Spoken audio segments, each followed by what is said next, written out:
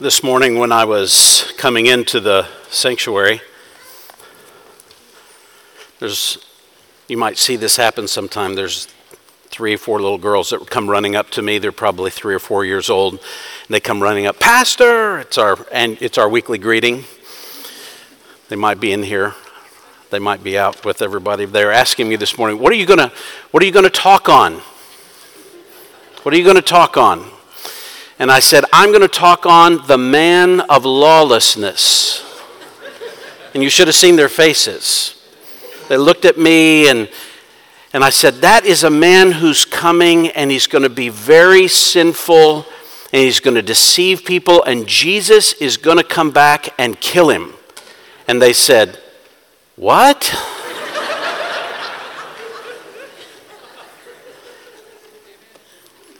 Are you kind of like that? If I was to say, could you imagine a scene where a man rose to totalitarian authority over the entire world, proclaimed himself as the true God above all gods, and made specific plans to set himself up to be worshipped in a temple that had the globe's attention and was dedicated to the worship of God? Could you imagine a scene like that? Would you be like those little 3, 4-year-old girls? What? Well, Paul actually says here in this text we should expect it. It is the sign, actually, that the day of God's final judgment has arrived. And by the way, if you can't imagine a scene like that at all, do you understand that it has already happened before, several times? It occurred in 168 BC when Antiochus IV, the one known as Epiphanes, conquered Jerusalem and set an image of Zeus up in the Holy of Holies in the Jewish temple, desecrating the altar by offering pigs on it and ending the sacrificial system of the Jews. And he was eventually overcome, though, by a Jewish revolt. It happened. In AD 40, just before the letter to the Thessalonians that we're studying was written, one commentator noted the Emperor Caligula, or also known as Gaius, had plans to turn the Jerusalem sanctuary into a place of worship dedicated to himself as a god, and he gave instruction for his statue to be set up in that sacred site. He was assassinated before his plans came to fruition, but all of the Jews of the day knew of those plans. In AD 63 BC, the Roman general Pompey had captured the city of Jerusalem, entered the Holy of Holies in the temple. Josephus actually called him by the term the lawless one.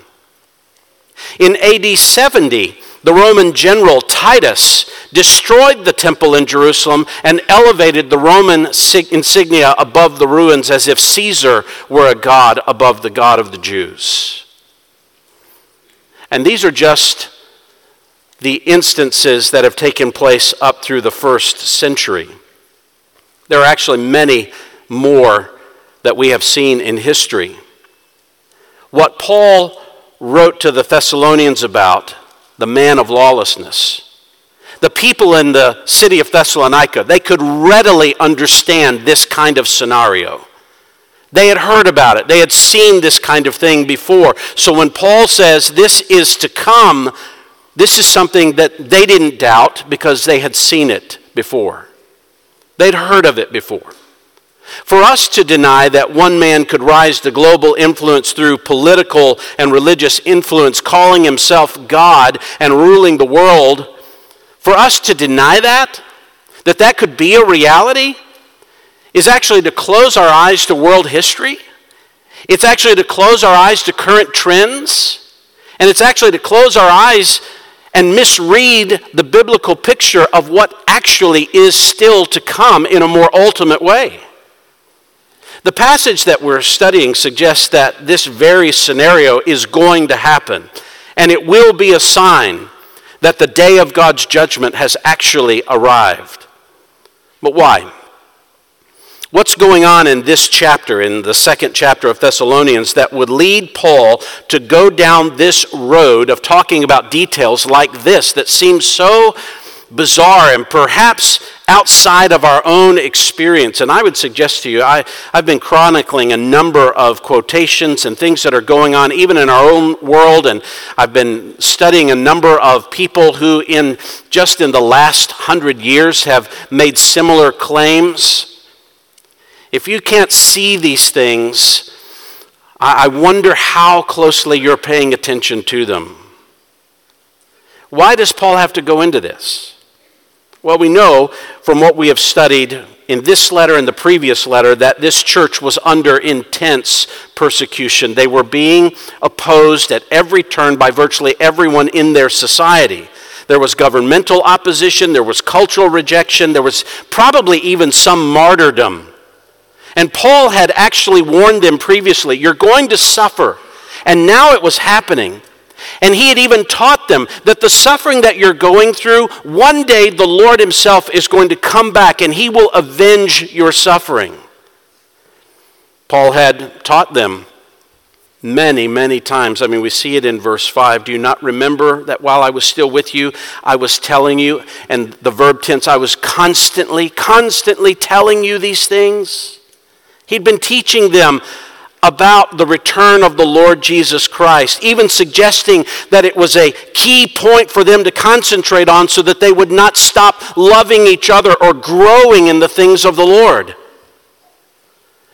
But now someone has come into this church and has caused them to doubt what Paul has taught them, suggesting that their current events, their current pressures and persecution are the signs that they are now in the final days of God's wrath. And that was very unsettling to them. You remember, he says in verse 2, do not be quickly shaken from your composure, or be disturbed either by a spirit or a message or a letter as if from us, to the effect that the day of the Lord has come. So Paul's writing to settle them down.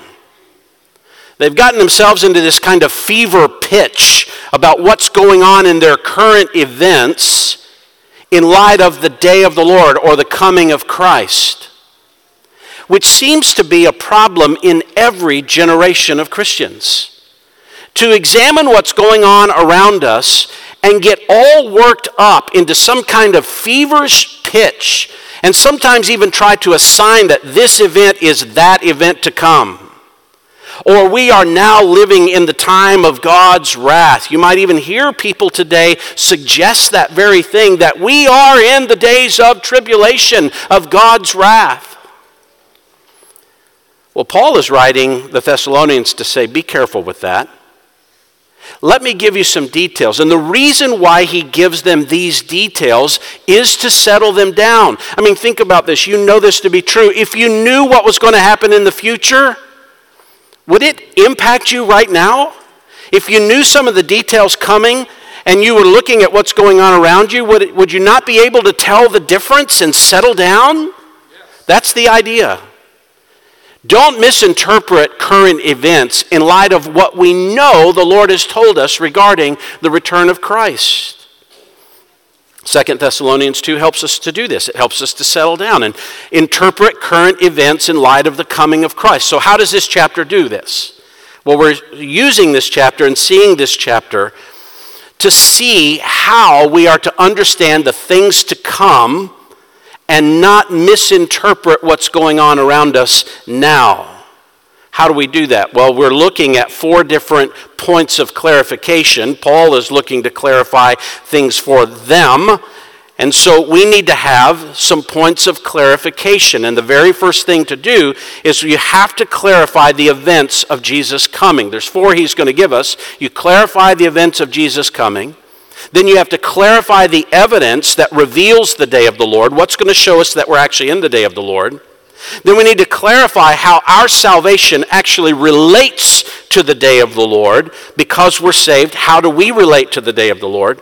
And last, we have to then clarify our response. If we know the events related to Christ's return and we're aware of the evidence that would show us the day of the Lord, and we understand how our salvation fits with all of that, then that governs our response. That's really the roadmap that we're walking through in 2 Thessalonians 2. But first, we have to clarify in our minds the events of Jesus' coming and how they relate to one another. And Paul had been teaching them about this constantly. They knew about these events that were coming. He alludes to them in these verses in this chapter, but he doesn't give us all the details. I mean, it's as if we're reading in on something they knew more information about, and you're saying, come on, Paul, we want more detail here. Do you ever find yourself saying that when you're reading the Bible? We need more detail. We don't know everything that he taught them. Just give us more here. But we have glimpses into it, and we can put it together. From the information Paul does, we can see something about the coming of the Lord and these events and how they relate to one another. The coming of Jesus, it's a series of events to come. It's kind of like what we're going to see in the upcoming coronation of King Charles III. I know all of you are on the edge of your seat waiting for that to happen in a couple of weeks. You won't tell anybody, but you're probably still going to watch it. I know. I'm going to watch it. It's history in the making. It's 1,000 years of history being played out. I mean, that's significant. People, watch it, all right? But the coronation of the king is not just one event where they place the crown on the head. The coronation is a whole series of events, and they have to come in a particular order. There's the recognition and the oath that the king will give. Then there is the anointing on the king. Then there's the investing of the jewels on the king. Then the crowning, where they place the crown on his head. And even after that, the enthronement. There's a series of events. The coming of the Lord is like that. The coming of the Lord is not just his return to the earth. There's a series of events. Jesus' coming is alluded to and spoken of in verse 1. We request you, brethren, with regard to the coming of our Lord Jesus Christ. That's that general term, like coronation. That's the general term, coming, parousia, that encompasses all the events about Christ's return. And then there's a number of different events that are alluded to in this passage that fit within the coming, like the gathering, the coming of our Lord and our gathering together to him. That's a part of the coming.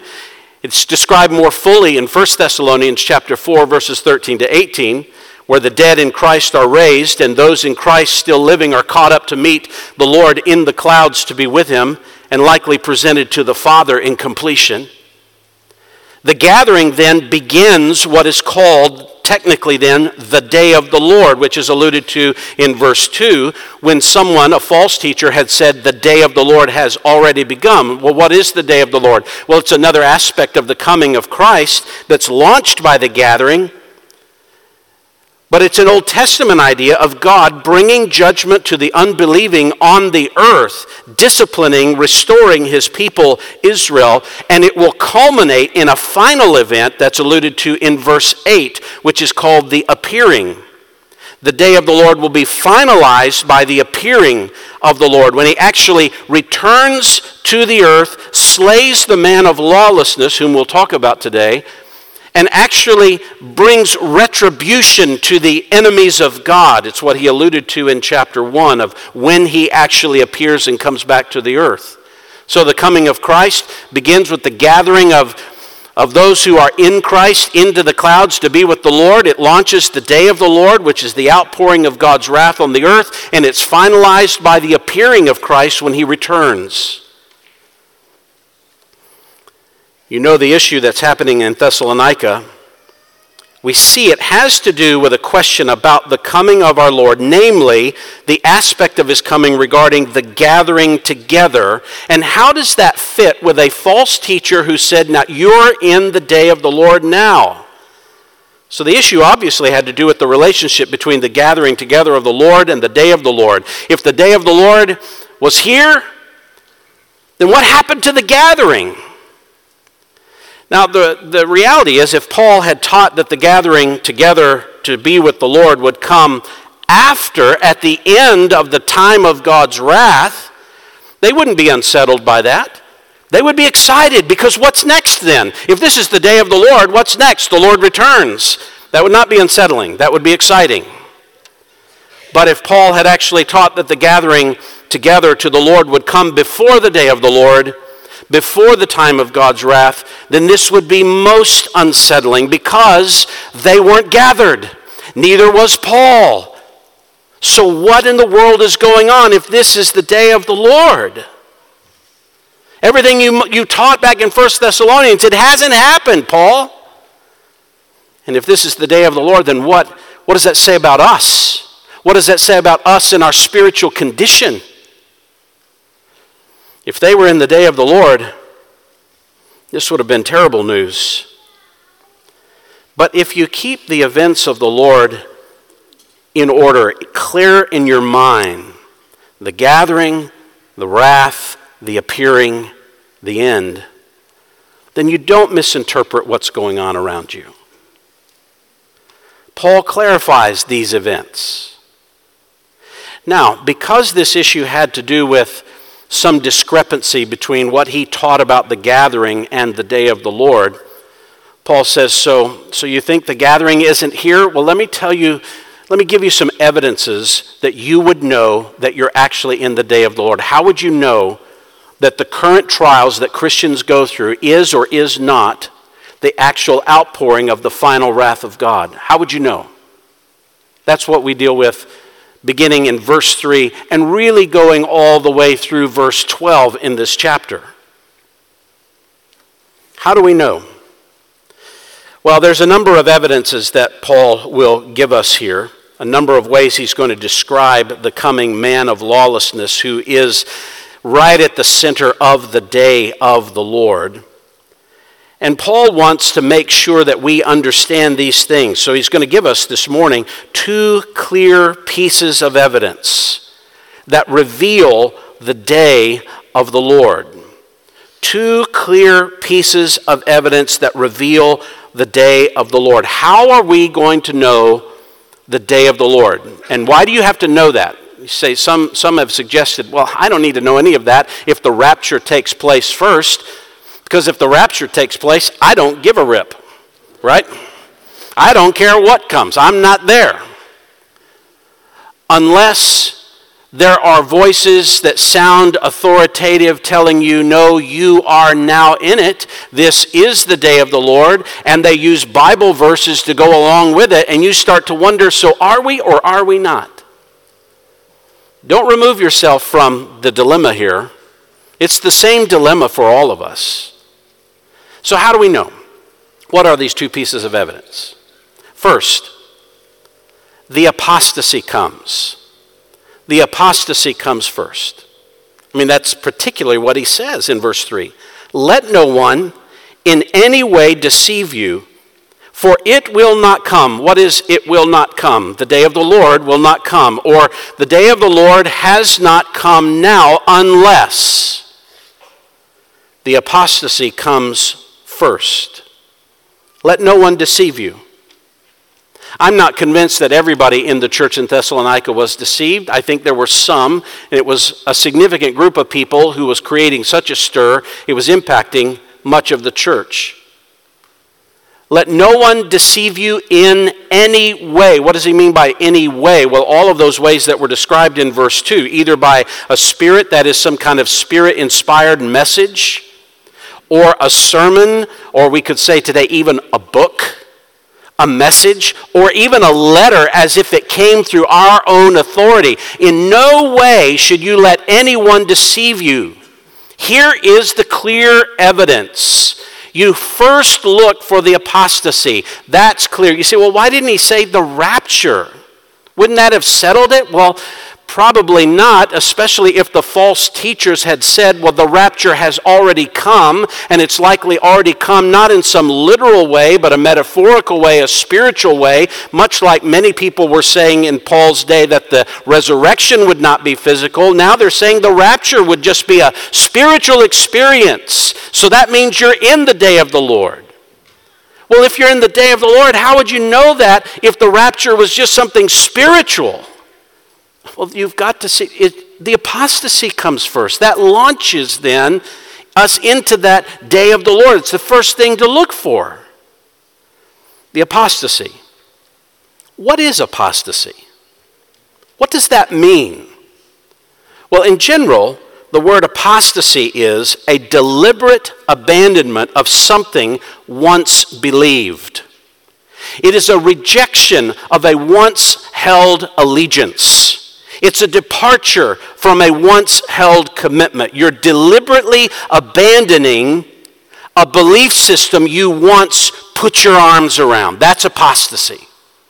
It's someone who you saw come to faith in Christ. They prayed the sinner's prayer. They called on God to save them. They were baptized, declaring their faith in Jesus Christ. They became a part of the church and began to live among you. And now all of a sudden they reject all of that and say, I don't believe in Christ. I don't believe in the gospel. I reject all of those things I've once held to. That's apostasy. It's typically a religious kind of term. It's a rejection of religious belief that you once held to. A general kind of apostasy has happened from the very beginning days of faith. The Jews who spied out the promised land and refused to enter, they apostatized. They rejected God's word and said, we will not follow him, we will not go. And they suffered God's judgment for it, didn't they? The entire book of Judges is a record of Israel's apostasy. It shows evidence of apostasy within Israel. They fell away. They received a severe response. They returned. And then what did they do? Fall away again. Judas apostatized from following Jesus when he sold him out for 30 pieces of silver, wept about it because he knew what he did was wrong but didn't repent. He continued in his rejection and then took his own life. 2 Timothy 4:10 describes a man named Demas who, having loved this present world, has deserted me, Paul says. And when Paul says he deserted me, doesn't mean he just left me alone. He walked away from everything that I stand for. He loved the world. He apostatized. He walked away from Christ. Paul describes men like Hymenaeus and Philetus as men who have gone astray from the truth, saying that the resurrection has already taken place, and they upset the faith of some. They have walked away from the truth. These are men like Hymenaeus and Alexander, who Paul says in 1 Timothy chapter 1 that he had to hand over to Satan. They had apostatized. The writer of Hebrews was concerned that there not be in any one of you an evil, unbelieving heart that falls away from the living God, hardened by the deceitfulness of sin. The concern is that people will turn away from the Lord. Hebrews 3:12 and 13. Even in Hebrews 6, if you abandon Jesus, what do you have left to appease God? You have no one. You have nothing. You've left everything. That's apostasy. The Apostle John referred to these people in 1 John 2:19. They went out from us, but they were not really of us. How do you know that? Because if they had been of us, they would have remained with us. But they went out so it would be shown that they are not all of us. Apostates are those who were not true believers. Because they show that. They show they did not have true faith because they walked away after initially professing to believe. Apostasy has been an issue from the beginning. We've seen it here in our own congregation, haven't we? We've seen people walk away from the faith. We've seen people that we were just sure with the sincerity of which they embraced the gospel at one time, and now the clarity of which they reject it, it's just bewildering to us. It's called apostasy. We've seen that from the beginning. But Paul is not here in 2 Thessalonians referring to a general kind of apostasy. There is a particular apostasy, he says, that defines the coming day of the Lord. In fact, he refers to it as the apostasy. The definite article is found in Greek. The apostasy, distinguishing this from other times of apostasy. There's coming the apostasy. Paul would allude to such a time to come in 1 Timothy 4. Just listen to this in verse 1. 1 Timothy 4:1. the Spirit explicitly says that in later times, some will fall away from the faith, paying attention to deceitful spirits and doctrines of demons by means of the hypocrisy of liars, seared in their own conscience as with a branding iron, men who forbid marriage and advocate abstaining from foods which God has created to be gratefully shared in by those who believe and know the truth. There's coming a time in the latter times, Paul says, when people will fall away. 2 Timothy 3, verse 1, but realize this, that in the last days difficult times will come. Men will be lovers of self, lovers of money, boastful, arrogant, revilers, disobedient to parents, ungrateful, unholy, unloving, irreconcilable, malicious gossips, without self-control, brutal, haters of good, treacherous, reckless, conceited, lovers of pleasure rather than lovers of God. What's that? That's apostasy, isn't it? And when is it coming? In the last times. I think we live in the latter times now. They began when the church began. But Paul in 2 Thessalonians envisions a day that essentially is the culmination of these last times. These last times will culminate into a time in which something recognizable will be called the apostasy. That must mean that it is a kind of apostasy that goes above and beyond anything we have ever seen in human history. It defines the day of the Lord. It isn't difficult to see how we are in a culture that builds that kind of thing, is it? We are in not just a time period and not just a region of the world where we see an encroaching apostasy. We actually live in a global world now where apostasy is seen across the world. What used to be regional, generational kinds of apostasy, like you think about this in the 1600s, it's one of the most incredible periods of rich Christian tradition in the Puritans in England. I mean, I love reading the Puritans of the mid-1600s in England. That's some of the most rich material about the Christian life you could read, but you look at England today and it's virtually an apostate nation. You don't see it. We've seen that regionally. We've seen that at different times. The apostasy will characterize the entire culture of the globe when it comes in the day of the Lord. I do think it is fascinating to watch what is happening among evangelicals in America. Not liberals, evangelicals, who are now looking to even redefine basic things like salvation itself, the church itself. You're going to watch this grow and develop.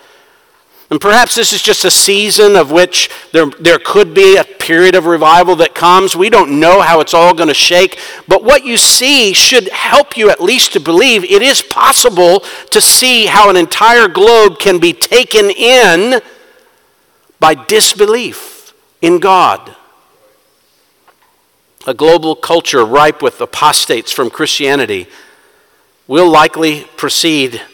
It will be a major, significant event that is widespread and ushers in the day of the Lord. Jesus actually said this in his comments in Matthew 24 about the days to come that will usher in the return of the Lord. In verse 10 of Matthew 24, he said, "At that time many will fall away and betray one another and hate one another." And he even describes those days as a day that has not since occurred since the beginning of the world until now and ever will. So it's some climactic form of apostasy. So Paul in this chapter is not talking about a general apostasy, but the apostasy, an entire era marked by abandonment of Christianity. That will be the theme of the day. That will be the general tenor of the society. Perhaps A few will come to faith in Christ during that time period, but the whole of it, the general tenor will be rejection of Christianity. Now, the Thessalonians should know that did not describe their day. They should know that. How should they know that? They'd only been Christians for a small amount of time. In fact, Christianity had never been heard of in the city of Thessalonica until Paul had arrived there, maybe 3 months before. Actually, Christianity, when they received this letter, was actually growing. The church was thriving. More churches were being established. Christianity was spreading across the known world at that time. It was not a period marked by apostasy. They could easily see that. They might be experiencing persecution and pressure and opposition, but this was not the apostasy. In fact, many of the people in their church were holding firm in the midst of it, not abandoning it. So they couldn't possibly be in the day of the Lord. The apostasy had not come.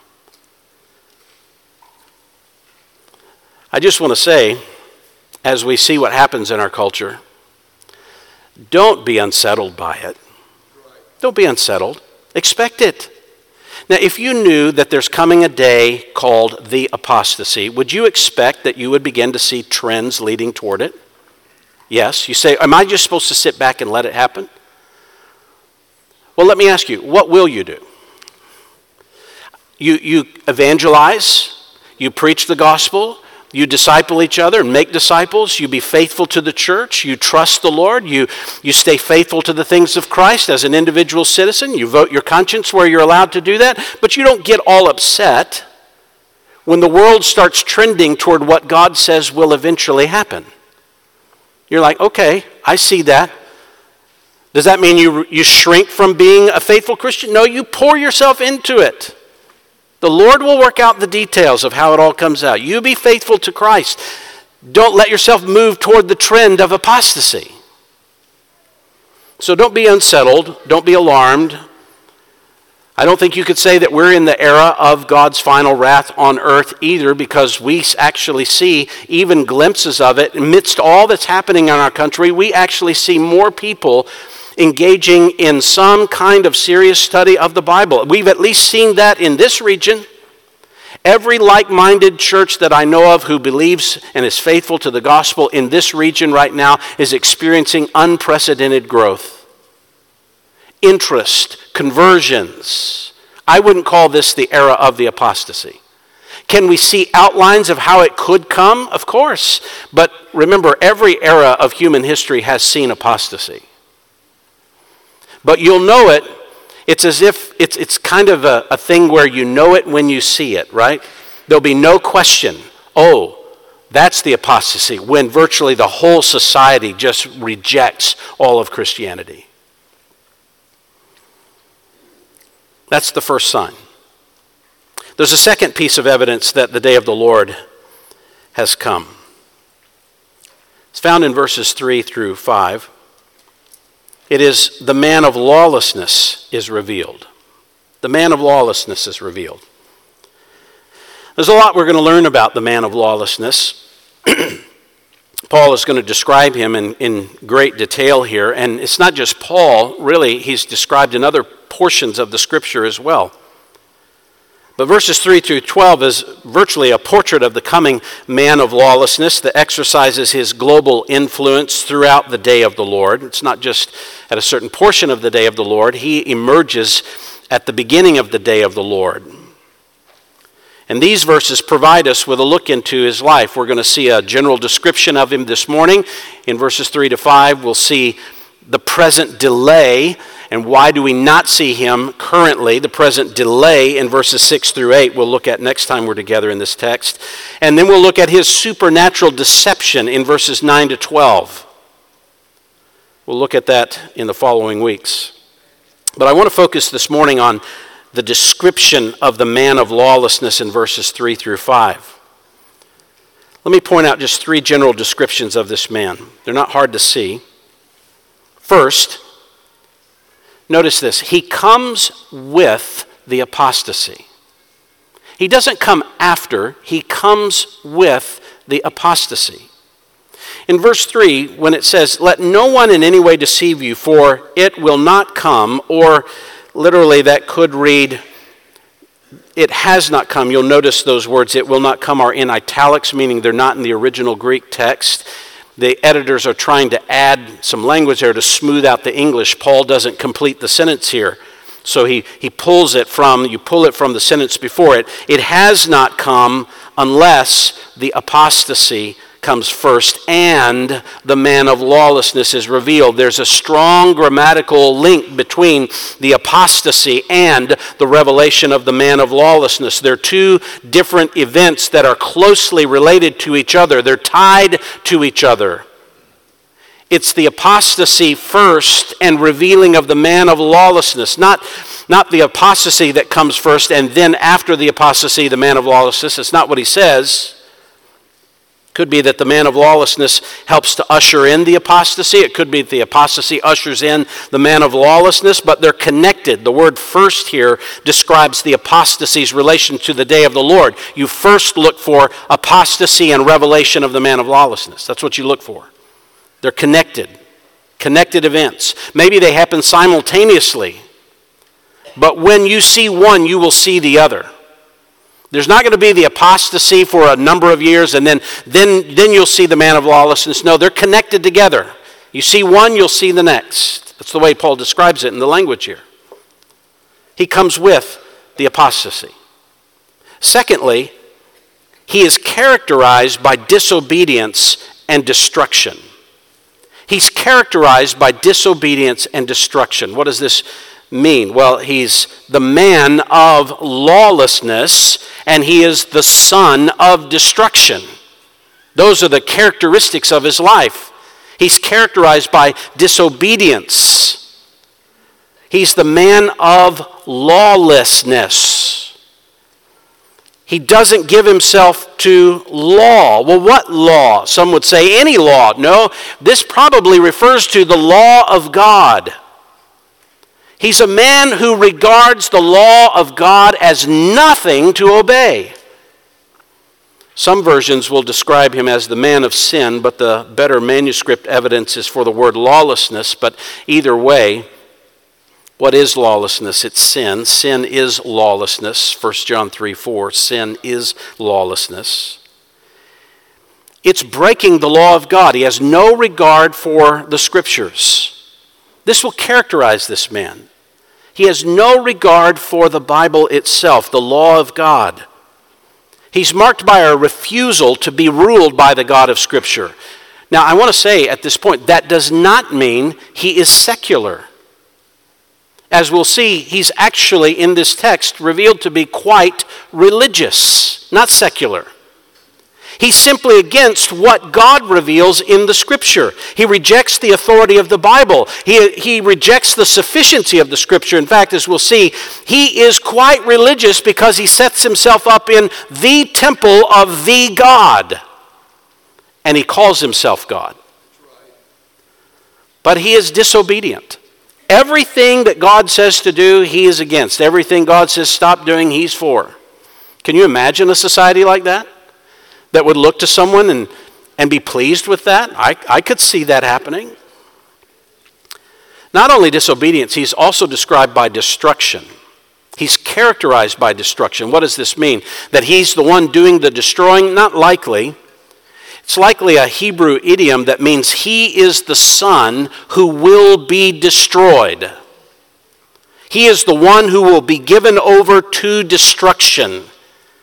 Yes, you could say that he'll produce some destruction, but from what we learn, he provides more unity in the world than he does destruction. But he will be destroyed in the end by the Lord. Look at verse 8 of 2 Thessalonians 2.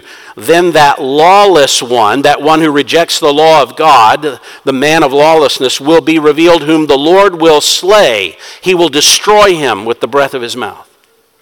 He's the man who will be destroyed by Christ. He's marked by lawlessness, disobedience, and destruction. He comes with the apostasy. A third description. He exalts himself as God. He exalts himself as God. Notice how he does this. First, he exalts himself as an adversary to anything and everything that is called God. He opposes and exalts himself above every so-called God or object of worship. I'm tempted to describe how this is a Granville Sharp-like construction, but I'm not going to do it this morning.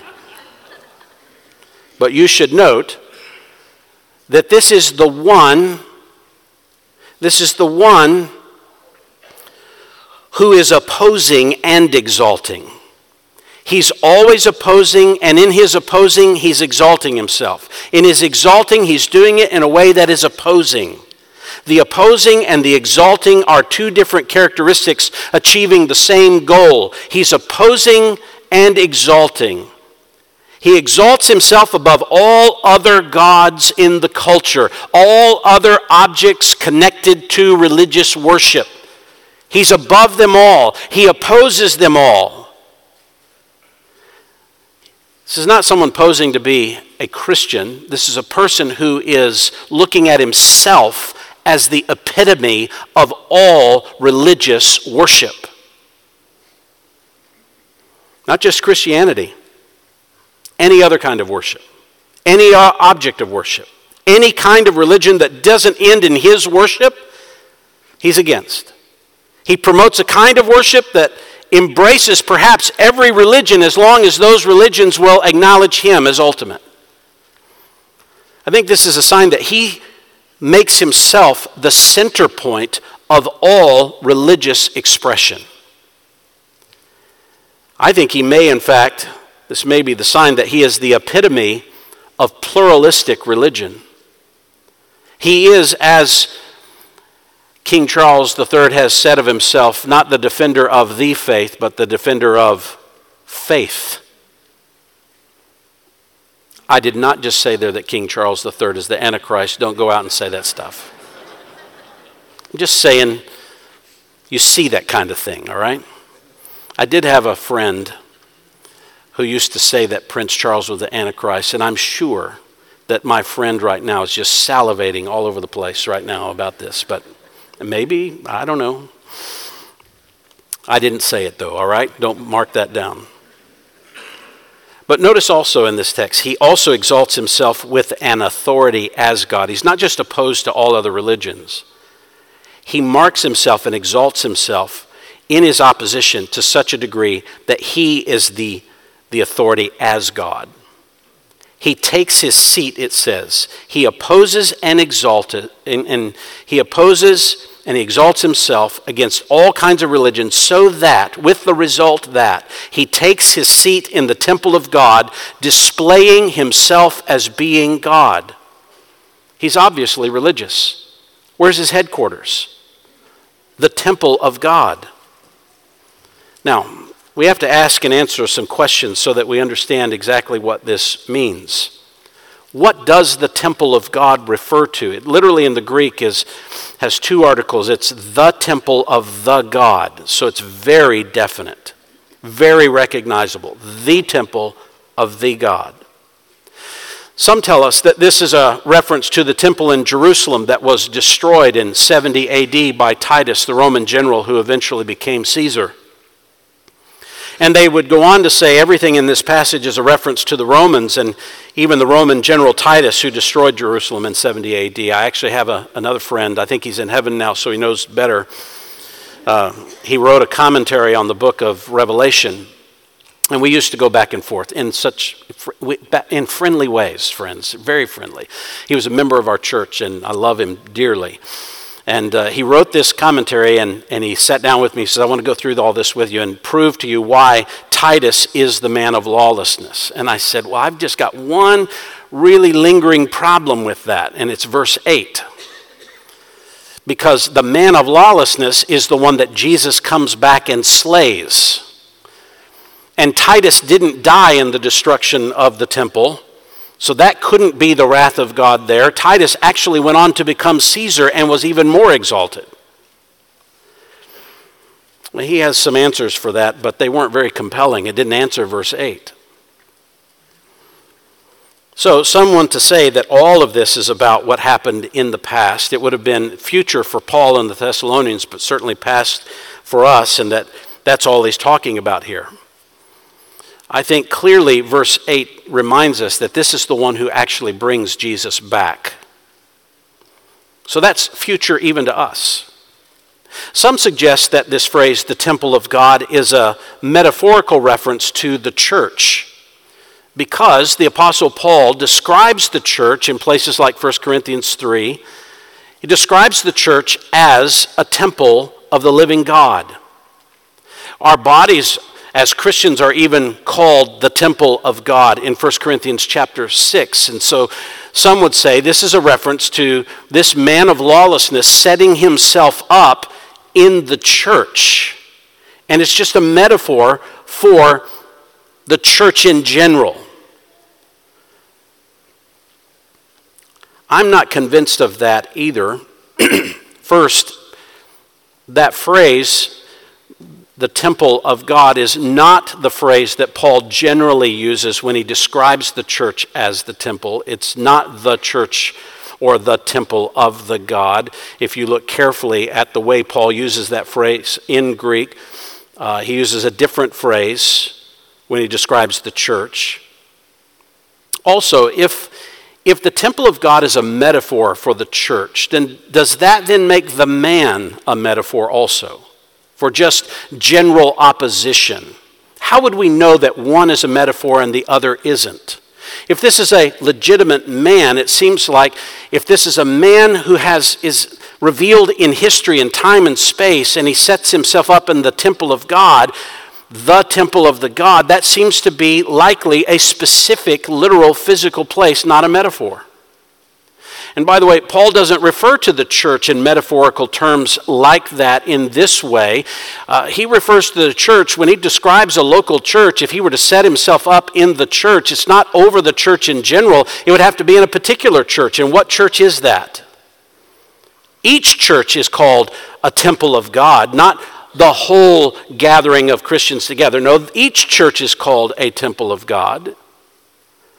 So this doesn't seem to be a description of something metaphorical. This is an actual man and an actual temple that he takes his seat in, or he religiously expresses himself from this center point. So what does it refer to? Well, the temple of God, the temple of the God, most likely refers to the temple in Jerusalem. That would be the most obvious reference for those who are reading this letter. That would be the most likely way they would understand this. There's just one problem with it. That temple that they would have recognized does not exist. It does not exist to this day. There's one portion of the ancient temple, the Western Wall they refer to, that exists today. But it was destroyed in 70 AD. It's never been rebuilt. And you think about it, the present hostilities in that region, could you imagine trying to rebuild a temple on the existing Temple Mount today with all of the existing hostilities that there are in that region? It would take something absolutely spectacular for that kind of thing to happen. Now, that doesn't mean that such a temple won't be built. It doesn't require that the temple of the God be rebuilt on that specific location. We're not told anything about that. We're just told about a man who is coming, and this man will bring Jesus back to the earth. He will exalt himself in the temple that is dedicated to God, and he will exalt himself above that God and himself as the true God. I think the fact that there is no temple there today and it would take so much to get one, the commentators that I was reading through this week, and I just tried to narrow down on every reason they believed why this couldn't be a literal temple in the future. And all their arguments were essentially there isn't one and it would be too hard to build one. Well, I think we need more than that. This seems to assume something he will assume his seat in, his ruling power will exist from this center point. And this is a man who's coming in the future, not one who has been in the past. But I want you to think of this. This is not going to be a temple that's devoted to the one true God. Perhaps it was at one point. But he will consume it as a temple to himself, as the only true God. It's not going to be a temple to Jewish worship. Not when he takes it over. It's a temple to his worship. It's not a temple that the Muslims would say, sure, you can have that temple that's devoted to our worship. No, he won't put up with Muslim and Islam worship either. Or Buddhist, or Hindu. It's going to be the man of lawlessness temple. He will be the religion. It says he takes his seat. He begins to rule, displaying himself as being God, meaning all the religions of the world will likely be subsumed in him. The reality is that this very image was actually already predicted in the Old Testament. Did you know that? Paul is not making this up. This is not some new thing that Paul got. This was already described in the Old Testament. Let me show you a reference, and we'll just look at one. Turn back to Daniel for a moment. And this could get sticky, I know. But we'll try to stay slick and not be sticky, all right? Look at Daniel chapter 9 for a moment. I know this is a weedy little section here, but let me see if I can walk you through it carefully. It is likely what Paul is referring to in 2 Thessalonians. When Daniel has been reading the prophet Jeremiah and he realizes that the captivity that his people have been in has reached about the 70-year point, he begins to pray, acknowledging the sin of Israel, and God is about to do something. He recognizes that. And then he has a vision. What is that vision? Notice verse 24. 70 weeks have been decreed for your people and your holy city to finish the transgression, to make an end of sin, to make atonement for iniquity, to bring in everlasting righteousness, to seal up vision and prophecy, and to anoint the most holy place. So you are to know and discern that from the issuing of a decree to restore and rebuild Jerusalem until Messiah, the Prince, there will be 7 weeks and 62 weeks. It will be built again with plaza and moat, even in times of distress. Then after the 62 weeks, the Messiah will be cut off and have nothing, and the people of the Prince who is to come will destroy the city and the sanctuary, and its end will come with a flood. Even to the end, there will be a war. Desolations are determined. And he will make a firm covenant with the many for 1 week, but in the middle of the week, he will put a stop to sacrifice and grain offering, and on the wing of abominations will come one who makes desolate, even until a complete destruction, one that is decreed, is poured out on the one who makes desolate. Is that clear?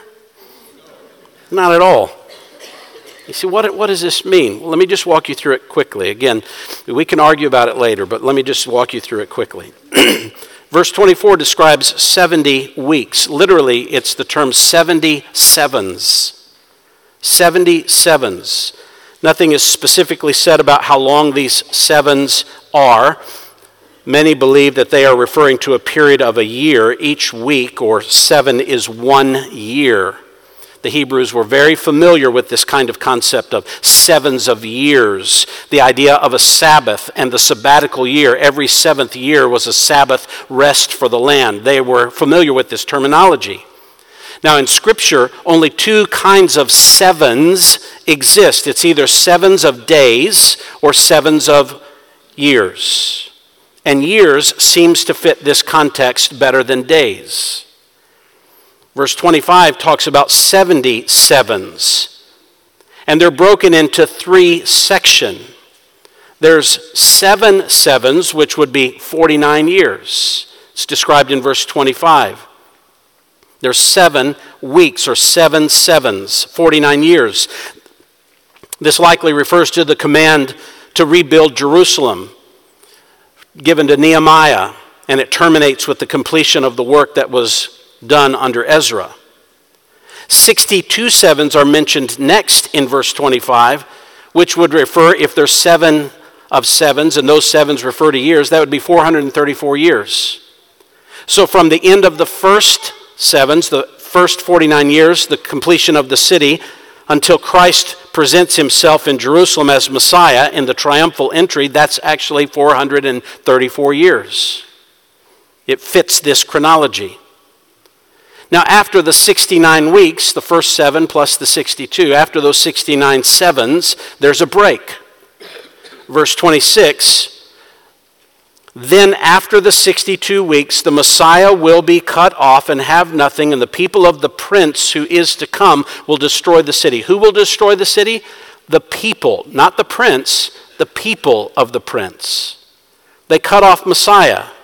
This likely refers to the Roman destruction of Jerusalem in 70 AD when they destroyed the temple and cut off the Messiah. Verse 27, notice this. And then he will make a firm covenant with the many. Not the people of the prince, but the prince himself. This seems to describe something different than what the people were doing. It's distinct from them. He will make a firm covenant with the many for 1 week. Or, if we understand that 7 to be years, for 7 years. A single 7-year period. And in the middle of that week, say 3.5 years in, he will put a stop to sacrifice, meaning there is some temple existing that he stops. And grain offering.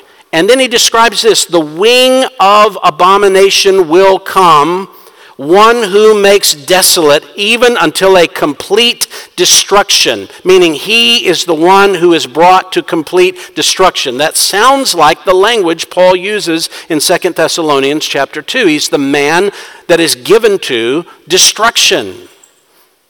He's the man who makes a covenant likely with the Jewish people at the beginning of the 7-year period, turns on that 3.5 years in, which, by the way, this language of 3.5 years will be used over and over in this book and even referred to in the book of Revelation as well. It seems that Paul is referring to this particular prophecy, saying this prince who is to come is the one whom will be destroyed at the end.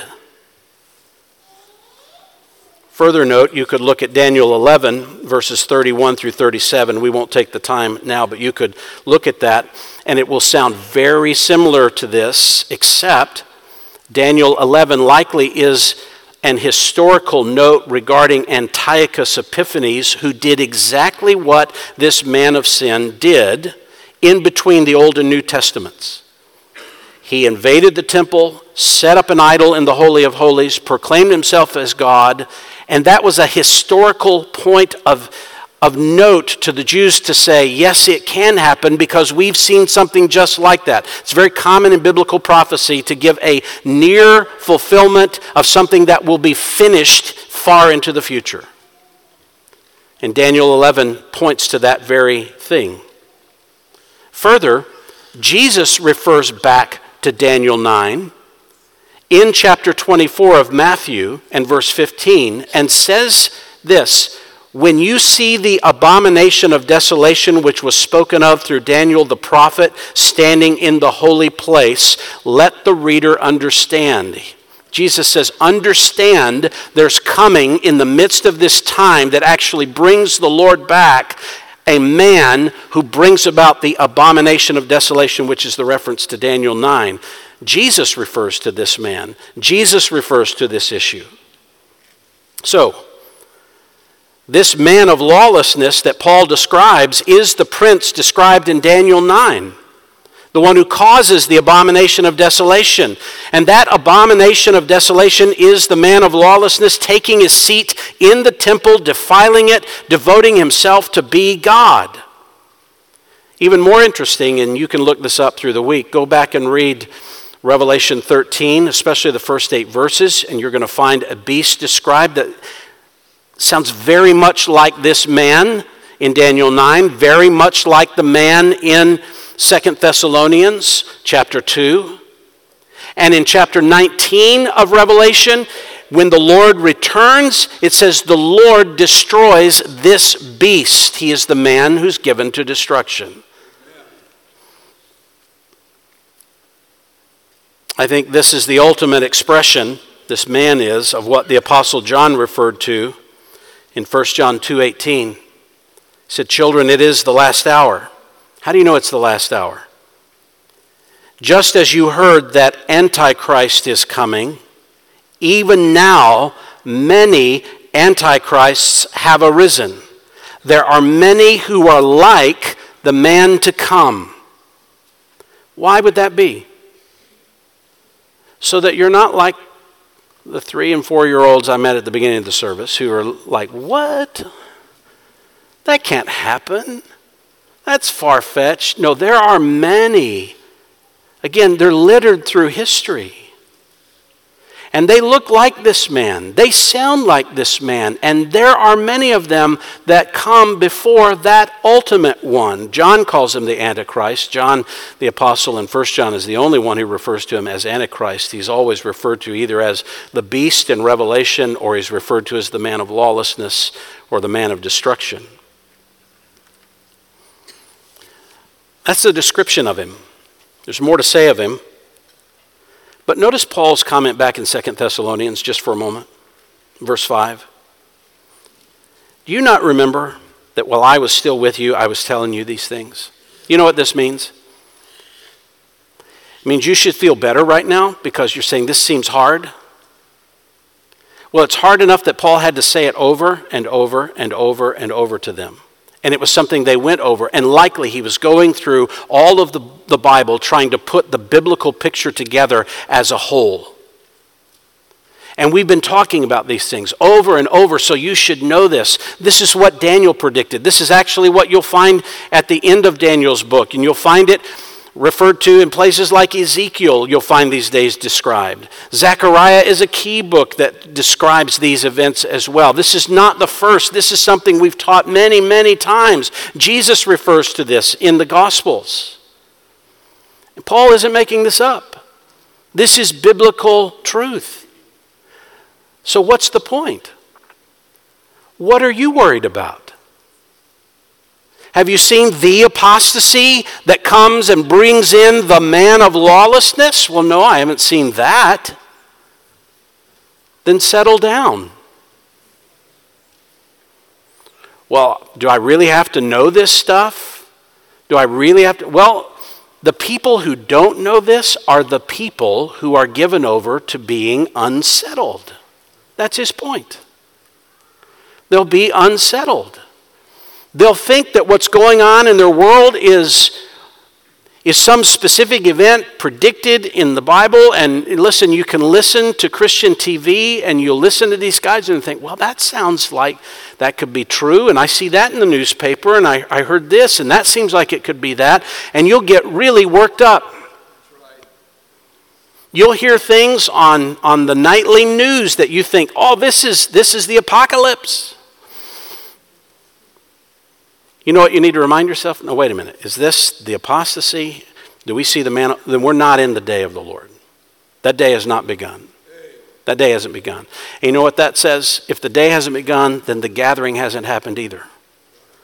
And so we're still waiting for that to come. Be settled. Live stable. And reorient your mind. Make disciples. Encourage each other. Pray with one another. Share the gospel. Give yourself to the work of Christ and be the church. And let God worry about how he runs the world. Right? We better pray. Let's pray. Father, thank you for our time together in your word. And we pray that you would help us as we think through these issues. Help us to be clear and help us to be forthright of how we see the coming of the Lord, and not to upset the faith of any, but to encourage the faith that it would remain and be firm and fervent and pure. Lord, help us to be faithful to what you've revealed in the Scripture and to expect and anticipate what you've said and not doubt it, and to keep bringing ourselves back over and over again to what you've already revealed and not to waver. I pray that you would help us to have wisdom in coming alongside our brothers and sisters who are experiencing an unsettled life because they're worried about what's going on around them. I pray for those who don't believe in Christ, that they would see these events and know that what you have promised is coming, but now is the time of salvation, not the time of judgment. So bring them to faith in Christ. We trust you with this and pray for your help as we walk through it together. In Jesus' name, amen. Let's stand together.